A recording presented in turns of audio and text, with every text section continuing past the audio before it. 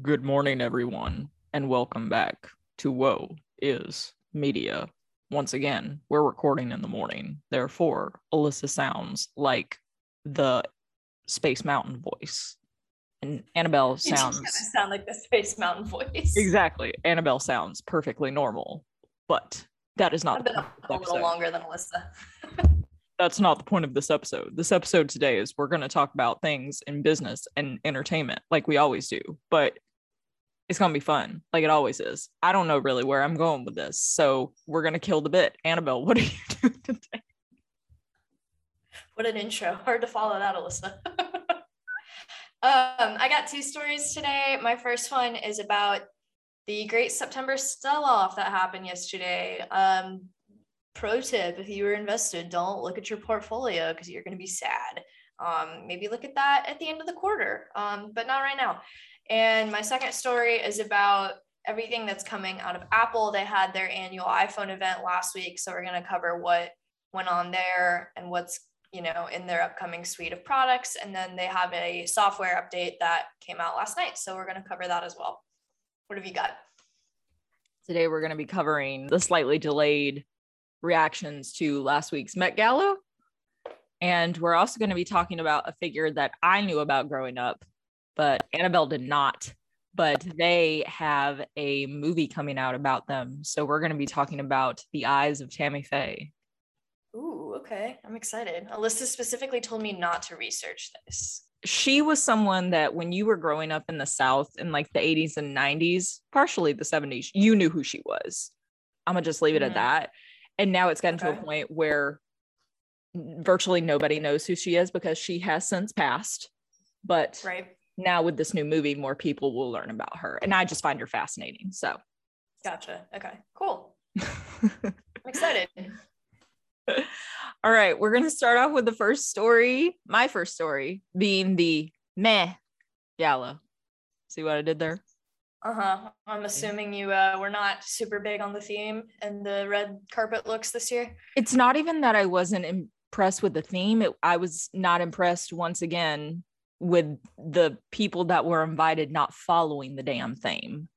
Gotcha. Yeah. Like, you know who I am. Listeners, you do too.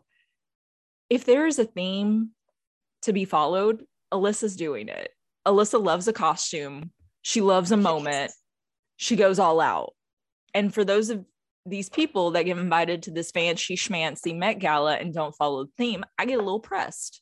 That's the one thing that they ask you to do when you come to the Met Gala is follow the damn theme. So one job. Really though, it's literally that meme. You had one job. So the 2021 Met Gala took place this Monday, September 13th. And while exciting to revive the event and the fashion world itself, it was fairly underwhelming. This is my personal opinion, but I understand that Vogue makes the theme fairly vague so that guests can interpret it in a variety of ways. I understand that. Right. I just wish it would be slightly more specific because I'm tired of celebrities just wearing whatever the F they want and finding a cheap ass way to tie it into the theme. Like you can see the cogs rolling in their head when they approach like the Vogue correspondents and they're like, this means America to me because I like sequins and sequins scream America to me, like that kind of stuff. Yeah, it's like at least come up with a pitch before you walk out there. Come on now. Exactly. Overall, I enjoyed the like cultural moments for the guests of color and interpreting pride for America in the times that we currently live in. But as for the white guests that were invited, I wanted more historical references instead of relying solely on an American designer. And we barely even got that. I'll get to that in a second. I wanted to go over a few ideas that I had for outfits. I wanted to see dresses made entirely out of quilts. I wanted nods to colonial America. I wanted more Western wear. There were like maybe 2 or 3 people that referenced the American West. That's hello. Like, why would you not do a cowboy costume? That's atrocious to me. Exactly. And one of them that was really disappointing, I didn't talk about her in like my singular favorites. I love Casey Musgraves. She's the country queen. Yeah. She did not look anything like country, Western, anything. And I was really pissed, not gonna lie. I wanted more native guests representing the OG Americans. I wanted nods to Rosie the Riveter. I wanted a reference to the space race. Like, where were the zoot suits? More sports references to people like Muhammad Ali, Michael Jordan, FloJo, an outfit made entirely out of college pennants. At this point, I was going crazy with my ideas. Like, First Lady references, American artists like Jackson Pollock, Georgia O'Keeffe, Jean-Michel Basquiat. Like, I wanted so much and I got so little. Why did nobody consult you on this? You clearly have a myriad of ideas. Thank you. That's how I felt as well. I was sitting on my couch watching the 2-hour coverage and I was like, where was I? So naturally, because I have so many opinions, I came up with 4 categories for us to talk about outfits. Well, technically 5, because I got favorites, people who understood the assignment, honorable mentions, not favorites, and Annabelle's picks. And each of these categories only have 5 people, so we're not going to bore you guys forever. So Annabelle, I would like to direct you to the Google Drive so we can look at these outfits together. Are we all there? We are all here. All right. So first we're going to go over my favorites, and number 1, most of these are not in any particular order, but I have to give her the number 1 spot. It's Iman in Harris Reed. This look. This was an outfit. This is a moment. This is referencing, obviously, there could be native references to sun gods in this, but what I love is the cage, kind of referencing like colonial America, but it also could be referencing like the French Revolution, so to speak. But it's a cage with feathers attached to it, and then under it you see she's basically wearing a pantsuit, and the pantsuit is brocade gold. Mm-hmm. And she looks stunning. Yes, I want to know how she got to the Met Gala, because I can't imagine that headpiece fit into a car of any kind. Personally, I thought it was like in the back trunk and she just like, snuck into the bathroom before she walked the red carpet. Yeah, maybe it folds or something. Mm-hmm. Because the designer, she was the guest of the designer, Harris Reed, he had a very similar outfit on as well. So loved her. This is a really pretty one. She looks lovely. Oh, she was glowing on the red carpet. She looked amazing. So next, I have Alton Mason in Theophilio, which I was not aware of who this gentleman was. He is a model, but for me, he had one of the best moments in men's fashion for the night. He's in this white, almost like military inspired jacket with like pearl and like diamond embellishments. And then you go down to the pants, the embellishments are continuing on the side of the pants. And then you get down to the shoes, which are basically pearl encrusted boots. Yes, I love the shoes. I would totally wear those. Exactly. I love the high collar. I love the matching earrings. I love the slight hint of fringe at his sleeves, like the cuffs. I thought he was killing it. Like, men's fashion has never been the same since Chadwick Boseman, may he rest in peace, went to the Met Gala to the Heavenly Bodies exhibit, and he slayed. Like, no one has ever looked that good. And he actually brought stakes to men's fashion, in my opinion, when it comes to like red carpets. So obviously without him, he is dearly missed, but we need someone to take control of his legacy and bring it in a new direction. And I'm hoping Alton Mason shows up to more things, because I really love this look. Dev Patel can't do it all by himself. Exactly. Exactly. Next, we have Yara Shahidi in classic Christian Dior. She's giving nods to Josephine Baker, who, Annabelle, are you familiar with? Was she from the flapper era? Yes, 1920s. Okay, yeah, that's kind of what I'm getting from this dress with the gloves, and it's very like decadent, but it's also very traditionally feminine. She has kind of the headband, which is very common for the 1920s. So yeah, I could definitely see the nods to the roaring 20s here. Can I tell you something? Please. Where that headband is, that is actually a cap made of hair that she has on top of her own hair. And it's braided. Really? It's braided, so it's kind of blending modern black hair with old school black hair. Plus, she has the spit curl in the middle. Like you said, she has the slouchy glove. She has a capelet. She just looks stunning, in my opinion. Like, I saw this look and I was like, okay, here we're going somewhere. We have nods to a classic American icon, and I love it.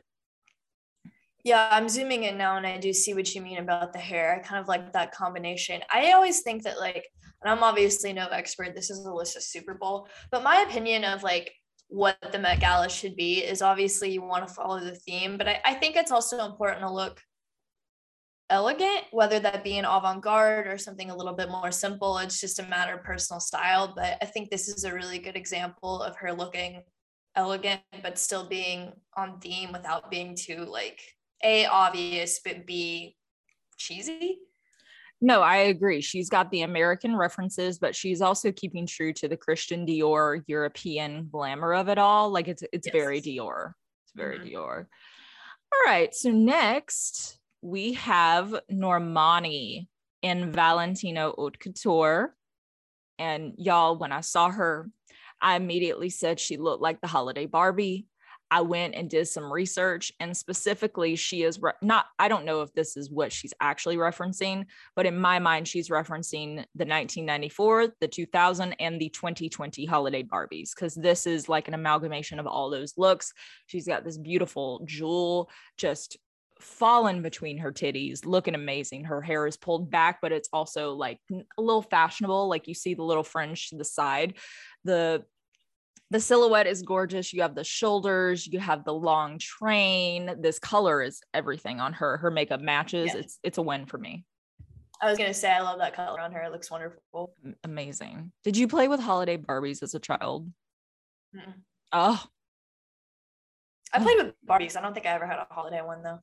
I don't think I did either, but I always remembered seeing them in the stores, and mom was like, they're too expensive. No, ma'am. No, ma'am. No, Pam. No cornbread and ham. It's just not working. Okay, next we have, this is the last person in my favorites category. This is Barbie Ferreira in Jonathan Simkhai. Now, I haven't watched Euphoria, but I've been told that she's a member of the cast, and I loved everything about this look except the hair.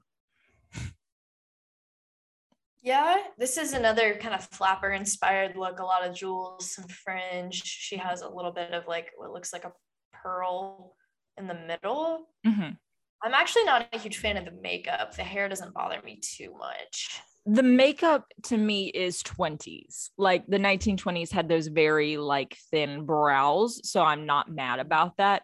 But to me, the hair is giving more turn of the century 1900s instead of the 1920s. So we got a little confused on our eras. I would have loved if she came out in a cute little Louise Brooks bob. No one knows who I'm talking about, but she was a famous flapper. Like, she's one of the people that, like, when you think flapper, it's Louise Brooks. Right. And I loved how the pearls, the way they like cascade down the side of her body, plus the shoulders, like it's almost giving like curtain kind of feel, like it's laid like a curtain. I love how like the diamonds are mixed mashed in there. Once again, I appreciate that she went on brand with the makeup. So I loved this look. Yes, it's a good one. All right. So next we have Those Who Understood the Assignment. And I would like to direct you to this next lovely lady that we have. Her name is Quanah Chasing Horse in Dundas for Revolve. She is, as far as I could find and tell, the only native guest at the America-themed Met Gala. She is a model. She is also an activist. I can't remember the name right now. I'll go look it up later. But the jewels that she is wearing actually belong to a Native American pageant winner, I believe. Like, she's like, that's cool, Miss Native or something. And when the lady found out that Quanah was going to the Met Gala, she was like, you have to wear my jewels. So this is like authentic, like Native American turquoise, I believe that little piece on her chin is in fact a tattoo, because every picture I've seen of her, she has it on. It may just be a style choice, but I believe it's a tattoo. Quanah is Han Gwishin, which is a tribe located in Canada and Alaska, as well as Oglala Lakota, which is located in South Dakota. So representing different sides of the world, and different tribes, but also coming together to be like, I am America. And I love this dress. It's gold. It has cutouts on the side, so you see her beautiful body. It also has like almost like a capelet. Her shoes match. I think she's stunning. Stanley. Yeah, she looks great. I totally agree. It's a very good look for her. Big fan. And also she's been getting like major press now. Like she was like a runaway star at the Met Gala. Like everybody's like, who is she? What's her name? So I love that for her. Next, in those who understood the assignment, we have Saweetie and Christian Cowan. Now you may look at this dress and be like, this is pretty basic. And her titties are out, and that's great, Alyssa. But how does this represent America? Let me tell you. I was gonna say, she's about to fall out of it. I love that for her. Like, she looks good, but she's about to fall out of it. I was trying to find a picture that showcased the dress, but mainly I want you to focus on these two capes that she's carrying behind her. Do you notice the colors? Red and black. Red and black, and hold on, I'm zooming in. I'm mainly looking at the golden retriever behind her. I figured you would. I was like, this is going to be a detriment to the mission. I'm sorry. Why am I like this? He was also a runaway star at the Met Gala. Is there like a white looking capelet? Silverish? So on one side, she has black and red, like you said. And on another side, she has a yellow, blue, white, and red cape. And oh, I see. I'm sorry. That was on the floor of the picture. I was looking at her back. Yes, no, you're fine. And she explained that the black and red cape represents the Black heritage flag, while the yellow, blue, white, and red one represents the Filipino flag, the flag of the Philippines. Love this. Saweetie is a biracial queen. She is Black and Filipino. And she was like, this is what makes me American, because two people who had a dream came together, fell in love in this wonderful country, and made me so that I could pursue my dream and continue on the legacy of those that came before me. That is not a direct quote, but that's pretty much like how I interpreted her interview on the red carpet. And I thought it was stunning. I was like, yes. Sorry, I didn't mean to shout, but I was like, yes, you get it. This is a fun, modern take on what America means to you. And I loved it. Yes, she looked great. Yes. And her tits look amazing. Anyways, also, I was so confused because I saw people like during the Met Gala on Twitter being like, who is Saweetie? Y'all, if you don't know who Saweetie is by this moment in time, get your life together. Please go listen to her music. Come on, she has a McDonald's meal. What are you people doing? Really, though, she's so talented. Like, I was really flabbergasted by that. I was like, how do you not know who Saweetie is? Okay, next we have Lupita Nyong'o in Atelier Versace. So this, to me, while denim, I believe, was not created in the US, denim is very much an American fabric. Yeah, I agree. Very Americana. There's nothing more American than denim. So I loved the structure of this dress. I loved the little fan up at the chest, down to the side, and then it continues down at the bottom of the skirt. I like the little sheer piece. I was kind of feeling it. Normally, I don't feel that kind of stuff. Obviously, her hair is styled in an afro, which is not traditional, but like Black America. It's a signature hairstyle. Her jewels are stunning. Her makeup is lovely. Her makeup matches the dress. And I could have sworn in some of the lighting on the red carpet, it almost looked like she had blue tints in the afro as well to match the dress. Mm-hmm. So I was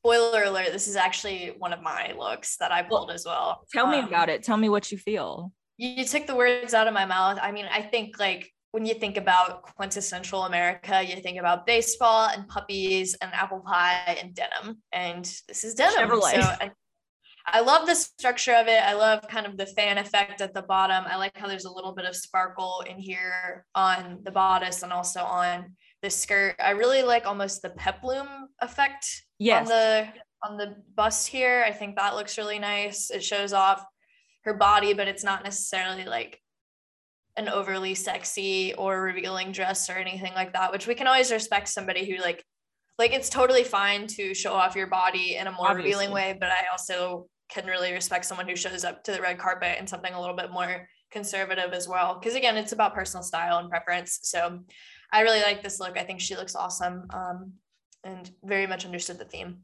I missed her so much. Like Lupita Nyong'o, in my opinion, always understands the assignment. She always dresses to the nines. It's always within theme. It's always appropriate for what she is attending in the moment. So I am so excited to see her back on the red carpets, and I look forward to many, many more. All right, next we have Amanda Gorman and Vera Wang. So she is giving a nod to the Statue of Liberty. She is wearing a beautiful, like cobalt blue short dress, but then it has an overlay that is very, very long, gives her a train. Her shoes are matching. It's sparkly. She has a braid. And I don't know why I thought this, but like when I saw this look, I was like, yeah, the Statue of Liberty has a braid. Yeah. But then no, she doesn't. Well, I was getting to that. I was like, obviously she doesn't. But for some reason to me, the Statue of Liberty having a long braid going down her back makes sense. I don't know why. She has the the flat floral things, like the floral crown kind of thing in her hair. I'm not sure what the word is either. Yeah, it's something like gar or something. You can't really see it in this picture, but her makeup, there's like jewels that start on one end of her forehead, goes all the way down across her eyes, down to the other side of her face. Mm-hmm. And I think that's lovely. She has a book for a clutch. And the book says, "Give us your tired," which is a reference to a book that sits at the feet of the Statue of Liberty. So I was like, okay, here we go. We're paying tribute to an American icon that is not a living person. But when you think of America, you think Statue of Liberty, because for many immigrant families, that was the first thing that they saw when coming to America. So I may not be a fan of the entire structure of the dress, but I loved the color. I loved what it meant. And I loved the styling, mostly like the braid, the floral crown, the book clutch. I was really feeling this look. Yes, I agree. I like it too. Also, as a poet laureate, of course, you're going to have a book as a clutch. We love that. So yes, the new Colossus by Emma Lazarus. Yes, Okay, so Last and Understood the Assignment is probably my favorite. Like, I think she did everything right.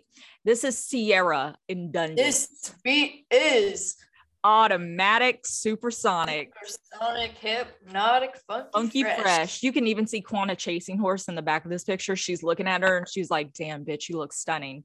Ciara is wearing a Dundas dress that is head to toe sequins, but it's also a reference to American football. And not only American football, it's a reference to her husband, who plays as number 3 for the Seattle Seahawks in bright green. And she also has a football clutch. This is America. She's married to Russell Wilson, which, what a power couple, Ciara and Russell Wilson. Did I say Russell Wilson correctly?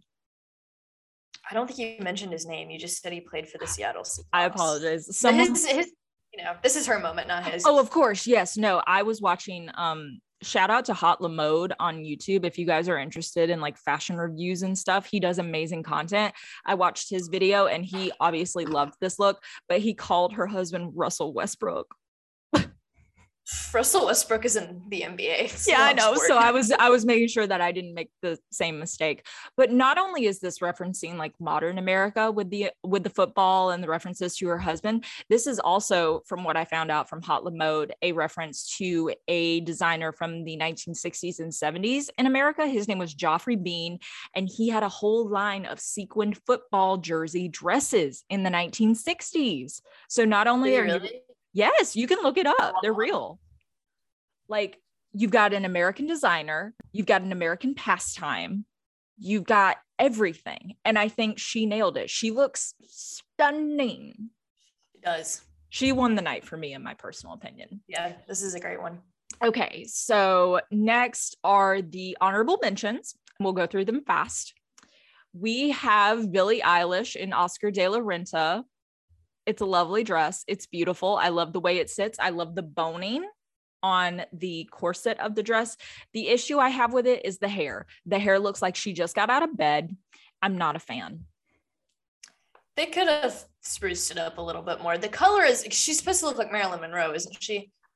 Yeah, that was definitely the reference. She's also giving, I know I said this is Oscar de la Renta, but this is a classic Dior silhouette as well.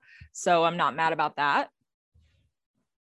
Color is exquisite. I love this color on her. The peach is very nice on her. I like it. I think the hair, yeah, they probably could have put in a little bit more effort too. I agree with you.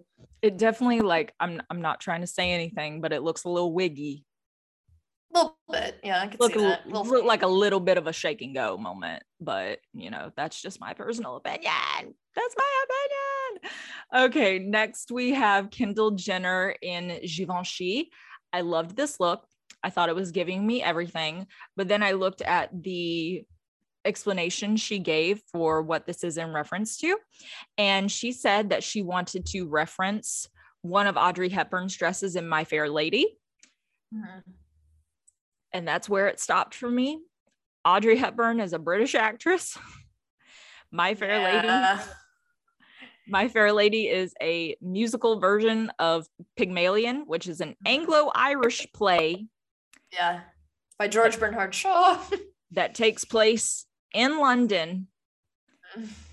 And it's like, you had the reference there. You had Audrey Hepburn in a classic movie.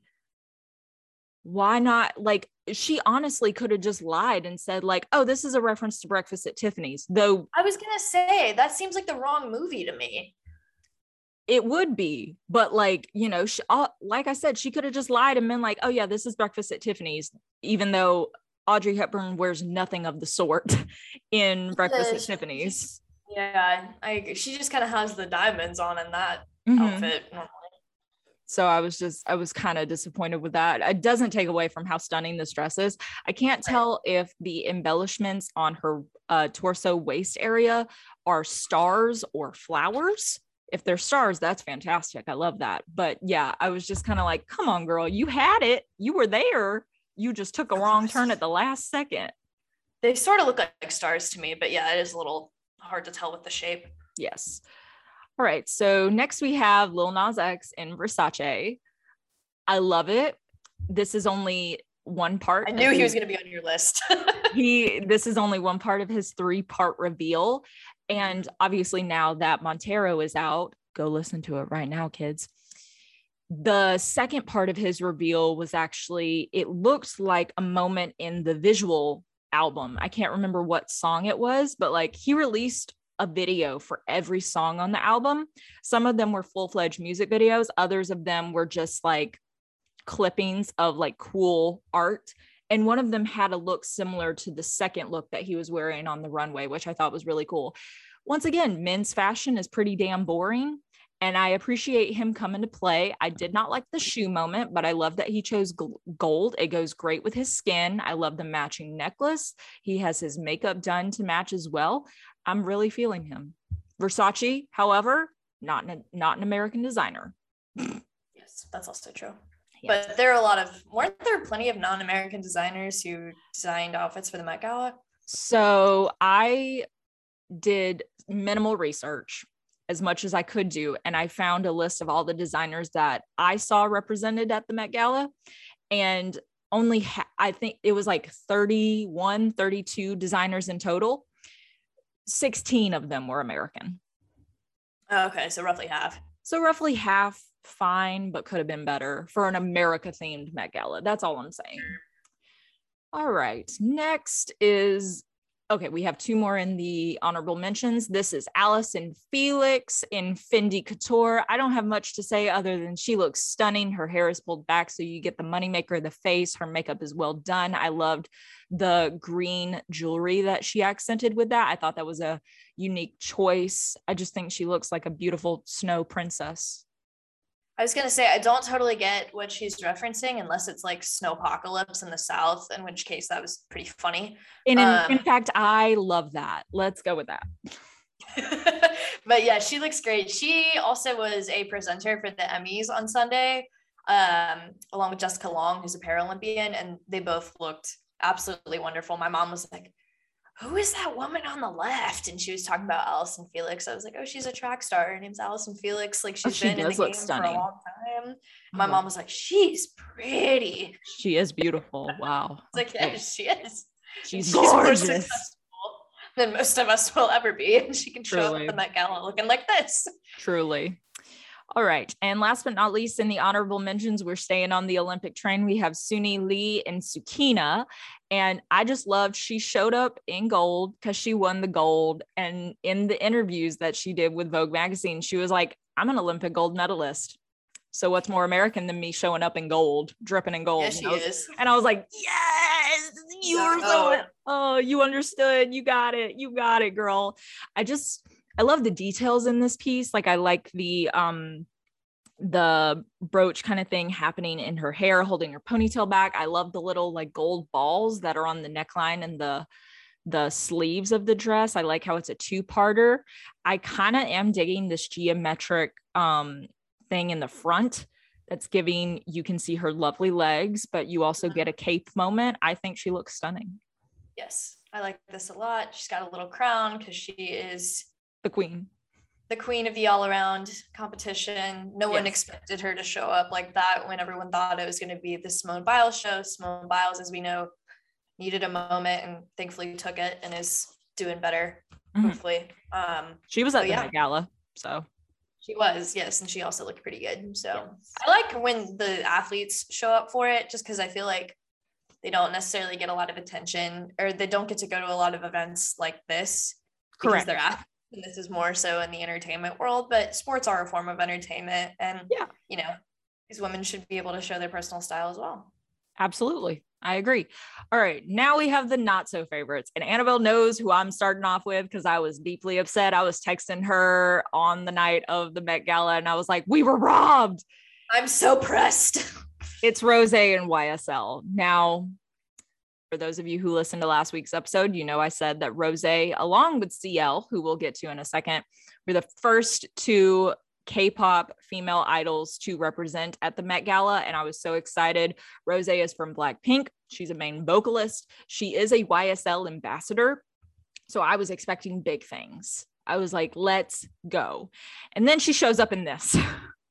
She has been photographed in this, not only the dress, but she's been photographed in that necklace before. So it's a look that many people have already seen her in. The makeup is cool. I didn't so much like the earrings bleeding into the necklace. And the hair looked like they pulled it back to get her makeup done and then forgot to do it. Yeah, it just looks messy. Yeah, it does. I'm so upset about it. And this is a woman that I respect wholeheartedly. I love this woman. Like I would marry her in a second if she let me. But I was so upset. Now, Rosé and CL, while they're two individuals, I wanted to show the differentiation because if you look at the next picture, this is CL. She's another K-pop idol. She was a member of a group back in the day, but the group has since split up and now she's more of a solo artist. CL is wearing Alexander Wang and she's giving more, not much more, but it was something. She's paying tribute to her Korean roots with, if you see that knot that's tied in the front of the robe, that's a traditional hanbok knot. Hanbok is Korean dress for holidays such as Chuseok, which is happening soon. Shout out. And her hair is also inspired by a headpiece that was worn by Korean queens, I believe in the Joseon period of the history of Korea. So she's giving nods to her Korean culture, but at the same time, this is a denim robe And like, oh my gosh, I was about to say, like, I hate this. It looks like a denim bathrobe with like a diaper underneath it. yeah, I'm not a fan of the diaper moment, but at the same time, I'm like, she's giving more than Rose did. Yeah, it's a little bit more like you could tell there's probably more thought put into this one. Yeah, I would say so. Like I said, they had already, like, Rose has fully been photographed in the dress that she wore to the Met Gala prior to that. Like, she did a whole campaign in that dress, and I was like, y'all couldn't figure out something else to put her in? Really? Mm-hmm. Really? Yeah. So that's where my anger lies. I feel like she was did dirty by YSL. We'll see if they stick around. Next, I have a 2-for-1 also, Camila Cabello and Shawn Mendes in Michael Kors. They look messy. They look like they went to the VMAs the night before, didn't change, and just showed up the next day. These outfits are not flattering in any sort of way. I don't like her hair. I don't like her makeup. Did you see the video of the cameraman getting really upset when they didn't pay him any attention, and he like smashed his camera? No. Oh my gosh, yes. Like, one of the guys behind them in this picture, he was like, turn around, and they couldn't. Like, they had to keep moving up the line, and he like full on like was smashing his camera against that barricade. Seems unnecessary. It was, and it captured my feelings for how they looked. Like, I saw a tweet that was like, it had a picture of them, and it was quoting like, hey, we don't do this very often, but me and my girlfriend saw you across the bar and was wondering if we could buy you a drink. Like, that is the energy that they are giving, and I don't like it. So I like, yeah, that's a funny meme. I like this color. I don't know what's going on with him. They just didn't think he needed a shirt, I guess. Yeah. I don't know. I'm not really here for this either. It's giving very aged 70s rock stars on both of their behalfs. I agree. So yeah, I'm not a fan. Okay, next we have Amanda Stenberg in Thom Browne. Amanda, I don't like anything about this outfit except for the hair. I believe Amanda prefers they them pronouns, so I apologize if I'm wrong, but I'm just gonna go with they to be safe. They are wearing a do-rag made of their own hair. Yes, the hair is creative. There's a cape with this, and a corset, and a low-rise pants with the suspenders pulling it up, with this like some sort of piping on it that looks like, I don't even know what to call that. I don't like the lace shoes looking thing, and the jacket is piped in the same thing. It just, like, there's too much going on. Like, they needed to just pick a concept. This does not need the cape and the corset with like the half suit. Yeah, it's just like too much. Correct. Yes. The last two I have in my not so favorites, because I don't want to say hate, because that's a very strong word. You know, fashion is objective, subjective, whatever you want to call it. It's up to each person. This is Lily Rose Depp and Chanel. I just didn't like how she's wearing the skirt like low on her hips, but then it has an unnecessary belt. It doesn't look flattering. My main thing is how it's fitting her. Yeah, I feel like that was botched a little bit. I also just don't like the brocading.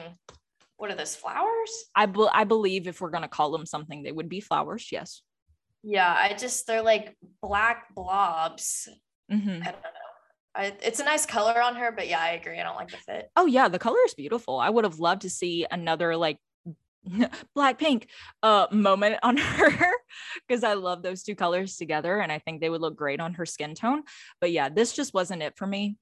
Last but not least, we have Virgil Abloh in Louis Vuitton. Virgil Abloh is actually the creative director of Louis Vuitton.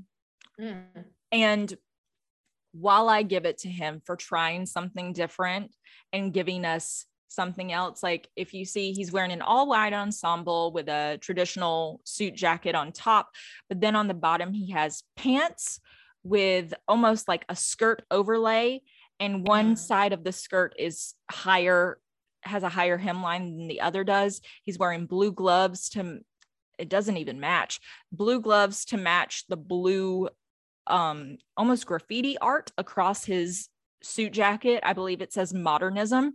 And then all I could think of when I saw this hat was Thanksgiving turkey.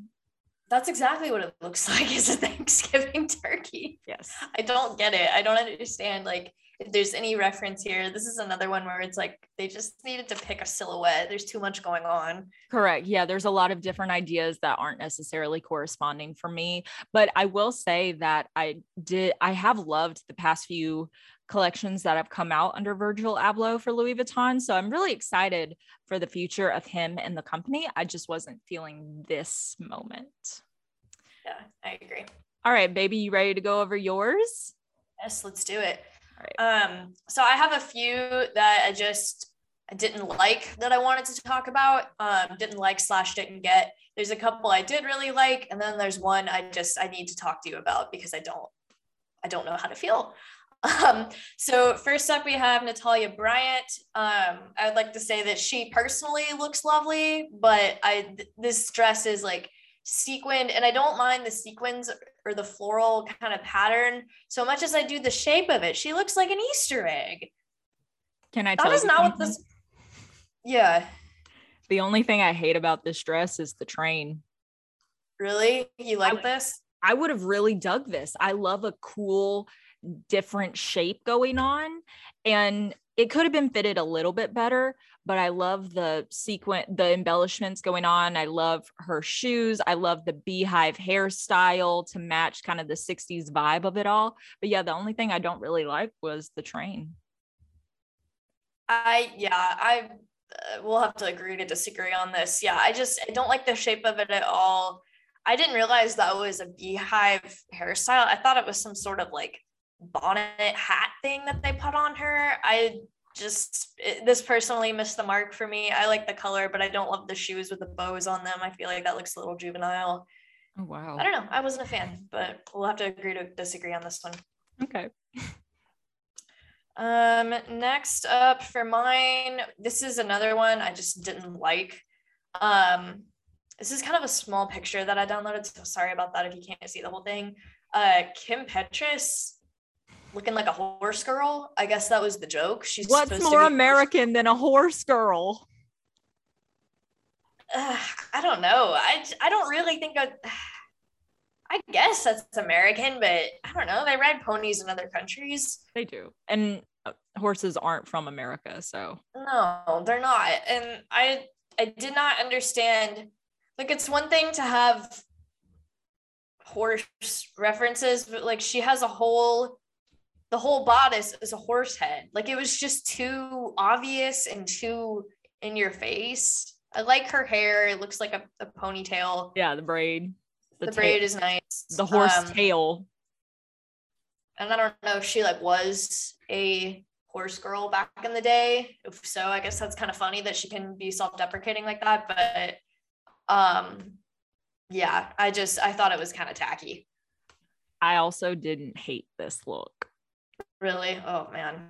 The thing is, once again, the Met Gala is, all about experimental fashion, and a lot of people show up looking real boring. So I get excited when I see things like this because I'm like, you took a risk and it may or may not have paid off, but you tried something. Now, am I a fan of the entire horse head on her torso? No, but I like the design of the dress that's under it. I like the styling of the hair. I like how the blue eyeshadow matches the blue in her dress. Her shoes are also a red that matches in the dress. I was kind of digging it. All right, then. Well, the one I really liked was Lupita Nyong'o, which we've already talked about. It's the denim. It looks lovely. So I'll go into the next one that I really liked, which was, it's not for the dress so much as it is the message, but it's Representative Carolyn Maloney in her ERA dress. Yes. ERAs and the Equal Rights Amendment. It's kind of in Mardi Gras colors. I don't know necessarily why it's in Mardi Gras colors, if that was intentional or not, but as a big feminist and supporter of the Equal Rights Amendment, I was here for this dress, and I liked that she used, her political clout to kind of weave in with fashion at this event. It's funny that you say they're Mardi Gras colors because historically speaking, yellow, green, and purple have been associated with the suffragette movement. I should have known that, but that makes more sense now. But yes, it's giving me very like sister suffragette moment from Mary Poppins. Yeah. I like the flowing parts of it. Like this, she was the first one of the night for me to show up and actually have like America kind of thing going on, like a nod to the suffragettes of the early 20th century, the ERA, obviously. Now, politics aside, because we can always, go into that, but we're not going to. But I enjoyed the different silhouette that she was giving. I enjoyed the references to a historical moment in American history. I enjoyed this dress, actually. I loved it. Yes. Big fan as well.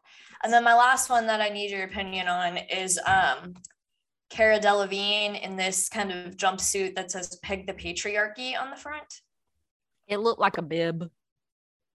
Yeah, that's like strapped around her sides. Mm-hmm. I don't know how to feel because as a feminist, I'm obviously not really in favor of the patriarchy. Peg kind of has like sexual connotations, which kind of does. Has sexual connotations. I don't know what to think here. I thought it was boring. Obviously, like I just said, politics aside, it's not giving me much. It's very much of that performative white feminism moment. Mm-hmm. I'm not saying this solely against Cara Delevingne. I just thought the outfit wasn't really giving me much, so to speak. All things considered, the rest of it is boring. It was really just like the words on the front I wasn't sure how to feel about. It's very, and once again, if we're going off of like performative feminism, Carolyn Maloney could also be considered in that category. But if we're just talking solely about the fashion, Carolyn Maloney wins. Like she has structure, she has a silhouette, she has interesting concepts and references in the silhouette. So yeah. All right. Are we good on the Met Gala? We're done. All right, awesome. My first story, which is not nearly as exciting as the Met Gala, so probably for the best that we zoom through this. I apologize. I took so long. I have a lot of opinions. No, it's all good. It was fun. This one I know you won't have as much to say about, so I'll just sit back and relax. A little less collaborative on this story. So, do you remember the 20th of September? Oh yeah, references. Today is the 21st? Yes. Wow. Today is the 21st night of September, but yesterday was the 20th, and it was a huge stock sell-off. The S&P 500, the Dow, and the NASDAQ experienced significant losses yesterday. It was the worst day since July for the Dow and the worst day for the S&P since May. So there were a few things that caused this major sell-off. At one point during the day, the Dow was as low, it dropped by over 975 points, which is a lot. It amounts to a couple percentage points in gains or in losses. So very negative, not good for money. Like I said earlier, don't check your portfolio today. You're going to be sad. But why did it happen yesterday? Like, why did it drop so suddenly? Why was it so precipitous? So 4 major reasons that we're going to get into here. The first one is obvious without a lot of explanation as to like why it would scare investors. But the first reason is there's still really high COVID cases in this country right now. There have been about 675,000 deaths, which is very alarming and obviously very sad for all of those who have lost somebody to COVID. Our heart goes out to you. There's also just each day in this country, there's almost 2,000 people who die. Most of them have been unvaccinated. They did not receive the vaccine. So that's still an issue, that the vaccine rate in this country is pretty low, despite it being available for quite a while now. So that spooks investors. We're not going to talk about that too much because it's kind of the same old at this point. Like, not to make light of COVID or anything, but it's just been bad for a while. So there's not much more to talk about because there's nothing really different. It's just the Delta variant causing problems. So the next reason that investors kind of panicked yesterday was going on in China with a major risk that could kind of ripple through financial markets globally.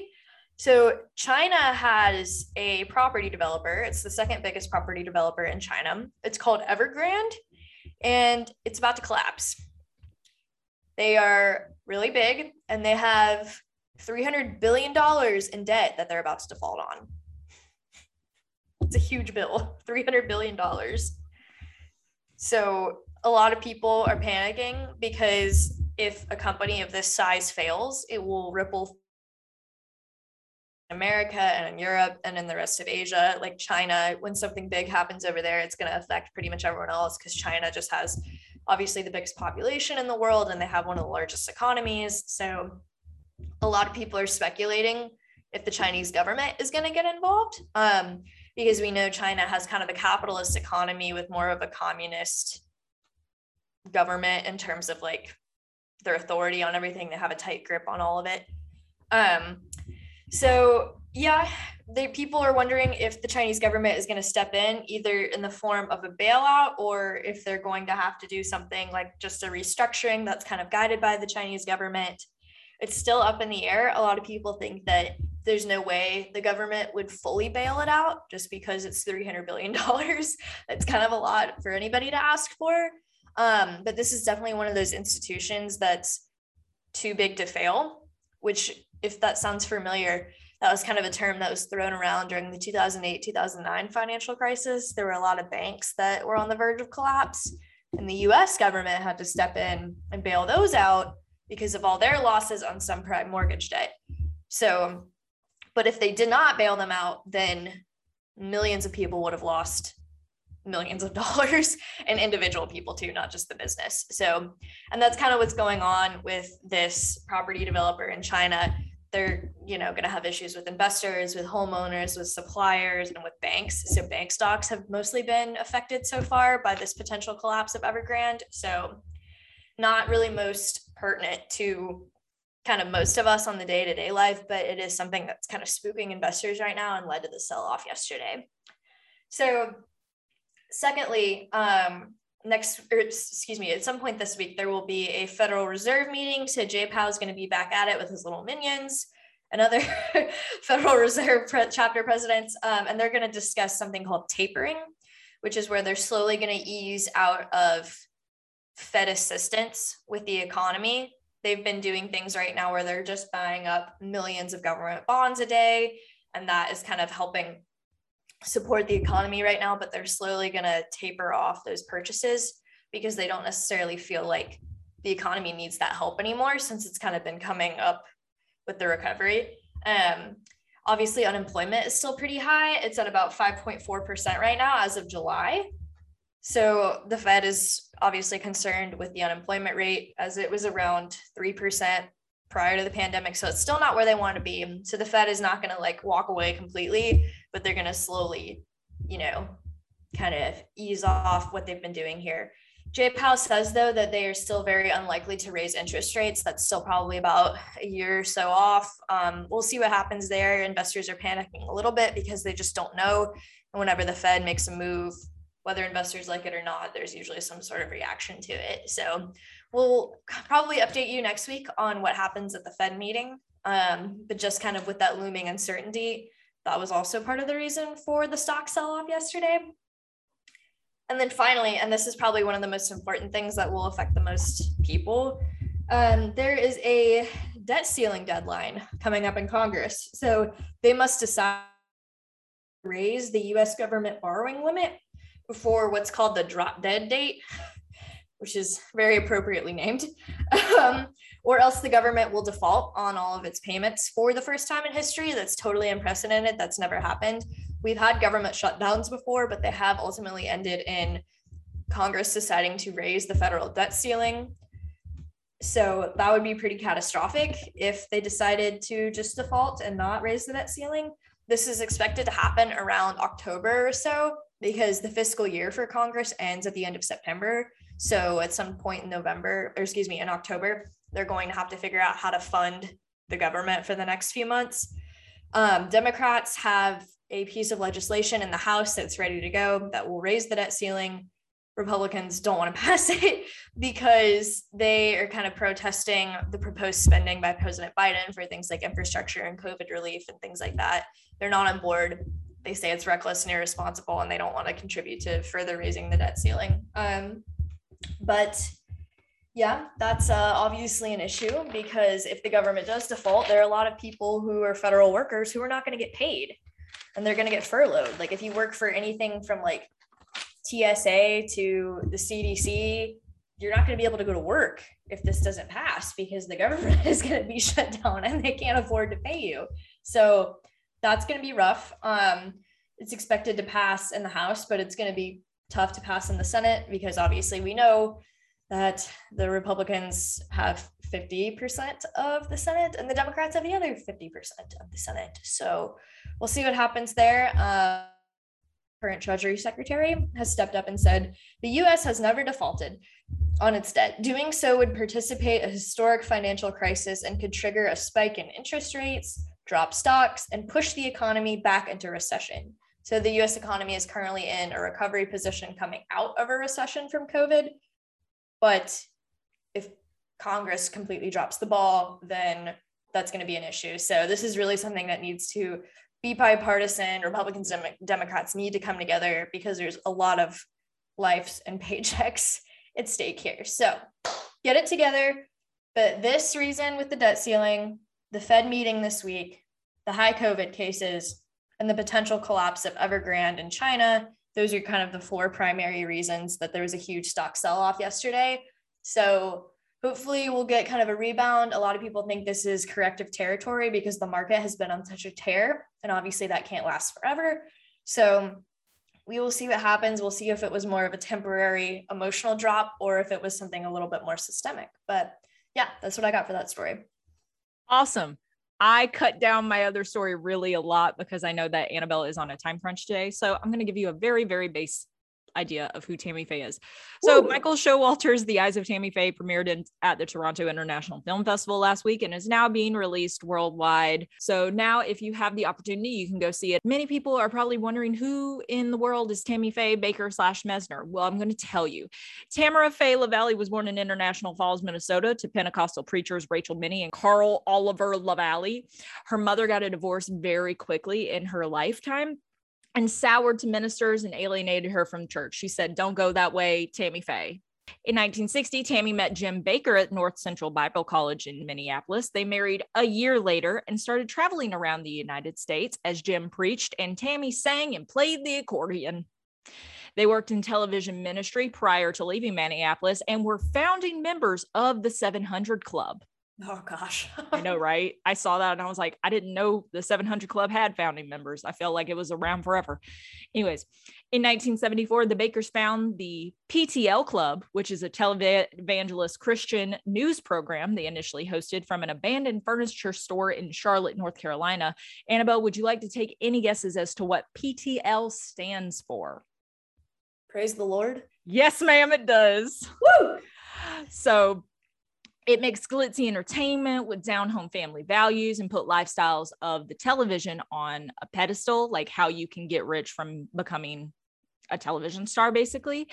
PTL then grew to become its own network and corporate enterprise within a year, generating $120 million annually in the late 1970s. Ooh. Yes. In 1978, the Bakkers actually built a theme park, a Christian theme park called Heritage USA with $200 million from the PTL Club. And it was actually ranked alongside Disneyland and Disney World at the time. Like it was a big deal. Like you can hear people talk about going to Heritage USA a lot. So Tammy Faye, during this stage in her life, she was known for providing the sentimental and emotional touch to the show and often discussed taboo topics of the time, such as penile implants and support for the LGBTQ community. In the mid-1980s, at the height of the AIDS pandemic, Tammy Faye actually interviewed Stephen Peters, who was a gay Christian minister with AIDS, on a segment of their show. And during the interview, she addressed the audience, quote, "How sad that we as Christians who are to be the salt of the earth, we who are supposed to be able to love everyone, are afraid so badly of an AIDS patient that we will not go up and put our arm around them and tell them that we care." Well said. I love that.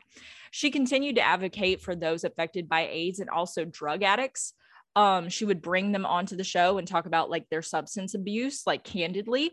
Coincidentally, at this time in her life, which was like the 1980s, she reportedly was also treated for prescription drug addiction, which I believe is going to be covered in the actual movie coming out. In 1987, the Bakers lose control of PTL. It collapses. The organization reportedly paid $287,000 to buy the silence of a woman named Jessica Hahn, who claimed that Jim Bakker raped her. Ooh. Yes. Hush money for rape. Yes. Wow. $287,000 of hush money. Good Lord. Yes. Bakker disputed Hahn's account in a book that was released in 1997, claiming it was a setup and the sex was consensual. Revelations led to further scrutiny of the Bakkers' extravagant lifestyle. Like if you go and look at what they were living in versus what they were preaching about, you know, once again, being the salt of the earth, it's very hypocritical. It's very The Righteous Gemstones on HBO Max, like I mentioned before. The Charlotte Observer later ran an expose of the PTL Club's finances and management practices. Yes. And as a result, PTL went bankrupt after Jerry Falwell took over, offering to step in following the scandals in 1988. Many of you may know Jerry Falwell as the founder of Liberty University, which is a private Christian school in Virginia. Thank you. And also, you may know him because his son, Jerry Falwell Jr., was recently resigned from being the president of Liberty University amidst controversy of his own in August of 2020. So that's still kind of in the air. Fine. He got the axe. Yeah, he got the axe. He didn't resign. Let's be honest here. Tammy He's up to some shenanigans. Oh, outside of work that were not in line with Liberty ideals, which once again, people who preach the Christian gospel, not following the Christian word. That's basically what the movie's covering, and very much of that. I eat that kind of stuff up. Tammy Faye stood by his side through the scandal, her husband. In 1989, he was sentenced to 45 years in prison on 24 fraud and conspiracy counts. Good Lord. In 1992, Tammy Faye files for divorce, stating in a letter to the New Covenant Church of Orlando, Florida, quote, "For years I have been pretending that everything is all right when in fact I hurt all the time. I cannot pretend anymore." Good for her. Damn it, Tammy. In 1993, she marries a property developer named Roe Mesner, thus becoming Tammy Faye Mesner. He was actually tied back to Heritage USA. He built a lot of the structures and churches around that area that were tied to the Bakkers. Mm-hmm. And he actually spoke at her ex-husband's fraud trial in his defense. Oh, okay. Exactly. These people, I'm telling you. In 1996, Roe Mesner, so the new husband, was convicted of bankruptcy fraud, claiming to have owed nearly $30 million to over 300 creditors in 1990. He served 27 months in prison. And that same year, Tammy Faye sadly was diagnosed with colon cancer. Perhaps her picker was off? You know, it happens. It do be like that sometimes. During the late 90s and early 2000s, Tammy Faye re-entered the spotlight through cameo appearances on TV show, and she became the subject of a documentary narrated by RuPaul, of all people. Oh, yes. Current Emmy winner, if you didn't know. Most decorated Black artist in Emmy's history. Yes. Sorry, just had to get that in there. She became a gay icon for her work in AIDS awareness and attended many pride marches and parades. In her last ever television interview with Larry King, she said, quote, "When we lost everything, it was the gay people that came to my rescue, and I will always love them for that." Unquote. So that's why I respect her so much. Like, yes, she had her own problems, but like, I love a figure in the Christian community being an LGBT rights advocate, because so much of the Christian church is like, no gay. And I appreciate that, especially the AIDS awareness part. Yes. In the 80s too, like they definitely needed some allies. Absolutely, especially in this time period. Tammy Faye struggled with colon and lung cancers in the latter half of her life, causing her to suffer from panic attacks and severe weight loss. Oh. And sadly, on July 20th, 2007, Tammy Faye Mesner died at her home in Kansas City, Missouri at 65 years old. Obviously, I gave you a very, very quick introduction to her. So if you're looking forward to learning more about her, you can do your own research, or you can go see The Eyes of Tammy Faye in theaters now. That's kind of stuff. I hadn't heard of her, but I knew Jim Bakker's story. I just Really? didn't know like her part of it. So thank you for adding kind of the feminist side of it. Love that. Very good. All right, so my last story is about Apple. This is kind of a lame title, but it's called "The Apple of the Valley's Eye" shares some updates. The Valley, I love that. the Apple being, or the Valley, excuse me, being Silicon Valley. The Apple obviously being Apple. So on September 4th, Apple. Who else? On September 14th, Apple had its annual iPhone event and introduced the iPhone 13 Mini, the iPhone 13, the iPhone 13 Pro, and the iPhone 13 Max. So following kind of the same standard models that they've been doing for the past several releases. But as we know, every September they kind of come out with like the next iPhone, and everybody always is eager to see what the new changes are. And in all honesty, there's not a lot of changes, but we'll get into what is changing here. And it's never worth it. Yeah. I mean, you kind of just get the update because your last one went bust, right? Like, Correct. Phones only last for so long when you're on them all the time. Mm-hmm. But yeah, they also covered a little bit about the Apple Watch Series 7, the 9th generation iPad, and the iPad Mini 6. So those are kind of the main things that were covered at this event. So the iPhone 13 and the iPhone 13 Mini, what's big about this is they start at 128 gigabytes of storage, which is double what the iPhone 12 offers. So wow. You are never going to get that little annoying alert that's like, iCloud storage full, please upgrade. Oh, are we now? Are we not now? Well, do you have 128 gigs of stuff on your phone? That's a lot. I have a lot of pictures of BTS in 17 and Blackpink and Twice on my phone. Okay, well, I have a lot of memes. I personally would not know what to do with that much storage. I guess other people have more content on their phone than I do. I'm pretty strict about going through and deleting screenshots and things like that and duplicate. Oh, you would hate my dad.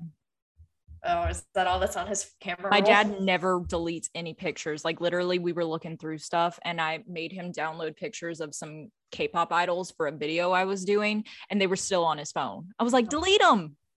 That's funny. So that's kind of the biggest thing is that there's a double the storage that the iPhone 12 offers on the base model. Like you don't even have to pay for this upgrade because it's already built into the cost. Speaking of cost, the iPhone Mini, this starts at $699, so around $700 for this phone. The iPhone 13 is $799. The iPhone 13 Pro is $999, and if you really want to go buck wild and get the iPhone 13 Pro Max, that is $1099. So $1,100 for an iPhone. About a rent payment. Obviously, most people do not. I was about to say that's almost my rent. People don't pay that up front. Like usually you can get on a payment plan, but what's really nice about those is there's no interest. So you can just pay it off over like a period of time. I think the standard is 30 months or something like that. So 2.5 years, which is roughly how long it takes to want to update your phone again, unless you're one of those people who just has to have the new iPhone, which plenty of people are. Rich people. Other element, excuse me, I bit my tongue. No. Yeah, that hurt. Other improvements to the iPhone 13, in addition to the storage, there's camera improvements, which seems to be what they do every year. They just tweak the camera. Yeah. It has a faster it has a faster A15 Bionic chip, a smaller charging notch, and a longer battery life. And it's also heavier and thicker. So it's going to feel physically different if you get the iPhone 13 versus whatever model you currently have. Need me another brick in my pocket. Oh, absolutely. The iPhone 13 and the iPhone 13 Mini, they have a kind of a dual camera lens feature, and the 13 Pro and the 13 Pro Max have 3 lenses. All versions include cinematic mode, Smart HD 4 for photos, and something called photographic styles, which is basically like fancy filters that where you're not going to have to Facetune or use Afterlight or anything like that to edit your photos, but it's still not going to look like super saturated. So they're not going to be like crummy filters where everything looks orange. It's going to be a little bit more professional looking. So everyone can be an Instagram model now. Not going to be orange looking. Well, you know, some of the filters are just too much, too saturated, too warm, you know. I was asking because what are the girls in my hometown going to do for their pictures now? I guess they'll just have to and maybe not look orange. But if they want to look orange, that's their prerogative. I don't know what it is. Everybody loves that filter in my hometown. Literally everybody. I don't get it. That would not be my first choice, but I'm also not a photo expert. So that's kind of what was going on with the iPhones, with the Apple Watch Series 7. The main thing here is it's going to be a bigger screen. Also are going to have a full like on Surface keyboard, which they don't currently have right now. They have, it just kind of pops up where you can draw the letters or you can dictate if you need to type something, which is obviously not the most efficient way to do it because typing is faster. So that'll be what's included on the the Apple Watch Series 7. So that's kind of what we have in hardware. As of yesterday, September 20th, Apple released its iOS 15 update, and this has some pretty major changes. So we'll get into this. Perhaps most exciting for those of us who talk regularly to people who don't have iPhones, they are going to have FaceTime that includes Android and Windows Phone users. So you can now FaceTime people who don't have iPhones. I talk to someone regularly that doesn't have an iPhone, so. Well, now you can on FaceTime. You don't have to use Skype or Zoom or anything like that. It'll basically just generate a link and you just send the link to somebody and they can join it that way. But you can't do it. Like they have to request to join. So you're not going to have like randos without iPhones jumping in on your FaceTime calls, which is a good thing. So that's pretty exciting. They're going to have integration for links that are sent in your Apple messages to other apps like Safari, News, Podcast, Music. There will basically be kind of like a folder or something on the screen of whatever app you're in that'll be like shared with you. So you can just immediately go there, which is kind of nice. We're always sending a bunch of links back and forth. So that's exciting. There will also be in this update, you can search text that's inside of pictures. Ooh. So if you take a screenshot of something like Alyssa sending me the password for our Gmail account, I can search that now and I'll be able to find it a lot easier than just scrolling through my camera roll. Love that. So that's pretty cool. It's going to use AI. Basically, the AI allows Apple to kind of have a better idea of like what's on your phone without necessarily scanning everything, but it'll help trigger like looking for it a little bit more, if that makes sense. They're not scanning your photos. As we talked about last week, Apple is not releasing that child porn safety update yet. That's not part of this. So everybody can relax. They're not looking at your nudes. They're going to have something on there called Focus, which is basically a variation of Do Not Disturb. But it'll allow you to control a little bit more who's able to contact you, either specific contacts as well as apps that you can get notifications from. And you can set different profiles. So maybe if you set up a sleep profile, like nobody except your emergency contacts can bother you. Nothing from apps, nothing from, other people. Maybe just like your parents and your siblings are allowed to contact you while you sleep. You can set up a work mode where it's like, oh, people can contact you, but nothing from social media. So you can focus a little bit more, hence the name, stuff like that. So it's just a little bit more control and a little bit more of a variation to Do Not Disturb, which I personally love Do Not Disturb. I use it every day. True. So there will also be Apple Map reminders. So this is really helpful for commuters because it'll tell you things like when to get off the subway or the bus, and it'll have more of like images of like the surrounding area. So when you're walking somewhere and using like the walking directions, you can kind of like see if you're headed in the right direction or not. Because I use the Apple Maps walking feature sometimes, and I tend to go the wrong direction because I'm just like looking at the map and I'm like, oh, it's this way, and it's not. So I'm excited for that one. The photos will hopefully be helpful. In addition to that, they're going to have a new redesign of Safari. This is kind of the biggest redesign that the app has undergone in a long time for the browser.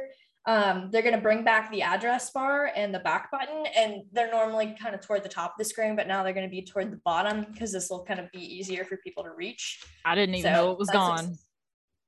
Yeah, honestly, I didn't either, but this is what was on CNBC. So, and it'll also save groups of open tabs. So we always have a lot of tabs open. This will be helpful for that. It has an upgraded Apple Spotlight feature. Do you use Apple Spotlight? I couldn't even tell you what it does. Yeah, I really don't either, but it's basically now it'll help you just get more information. Like it searches the web and your files and kind of makes things easier to access. Like, oh, do you want to know the score of the Braves game? Do you want to know this? Like, this is what it is. Or you can ask things. So it's kind of just more integrated with Siri, I think, is kind of my takeaway from this. Speaking of Siri, she will be faster. So beforehand, if you were to ask her a question like, hey Siri, what's the score of the Braves game? She would have to pull it from the internet, and it would send the data back to some server in Apple headquarters in Cupertino, and then send it back to your phone. It all happens pretty quickly, but now it doesn't even have to go to some external server. It's all going to happen on your iPhone, which is exciting, which means Apple won't have any access to what you've searched on Siri. So if you don't use Siri because you're scared of Apple having more information on you, not really an issue anymore because it just happens on your iPhone, which Apple does not have a backdoor into. So, Gotcha. There will be an app privacy report where you are going to be able to see like how often apps have been using your microphone and your location services, and you can turn them off accordingly. So that'll be interesting to kind of see how much people really have on you and what you need to do from there. And then lastly, this is kind of like the most exciting feature, but it's also not 100% ready to go.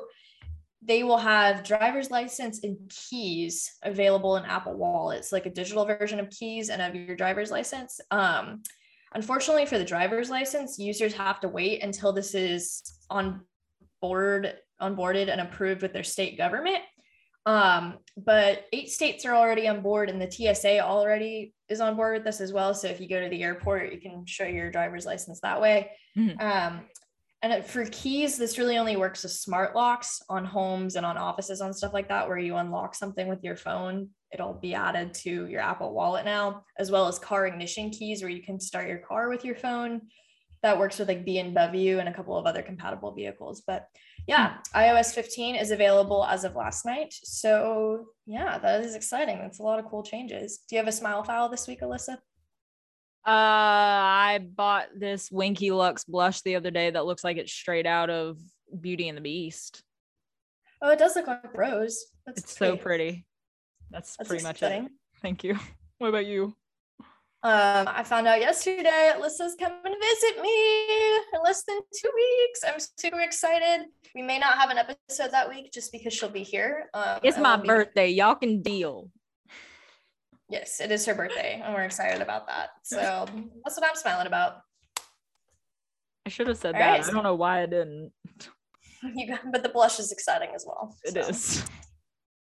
All right. Thank you guys for listening. We hope you enjoyed this episode. We will be back next week, but probably not the week after when Alyssa comes. So everyone have a good week. Thank you for listening. Yay!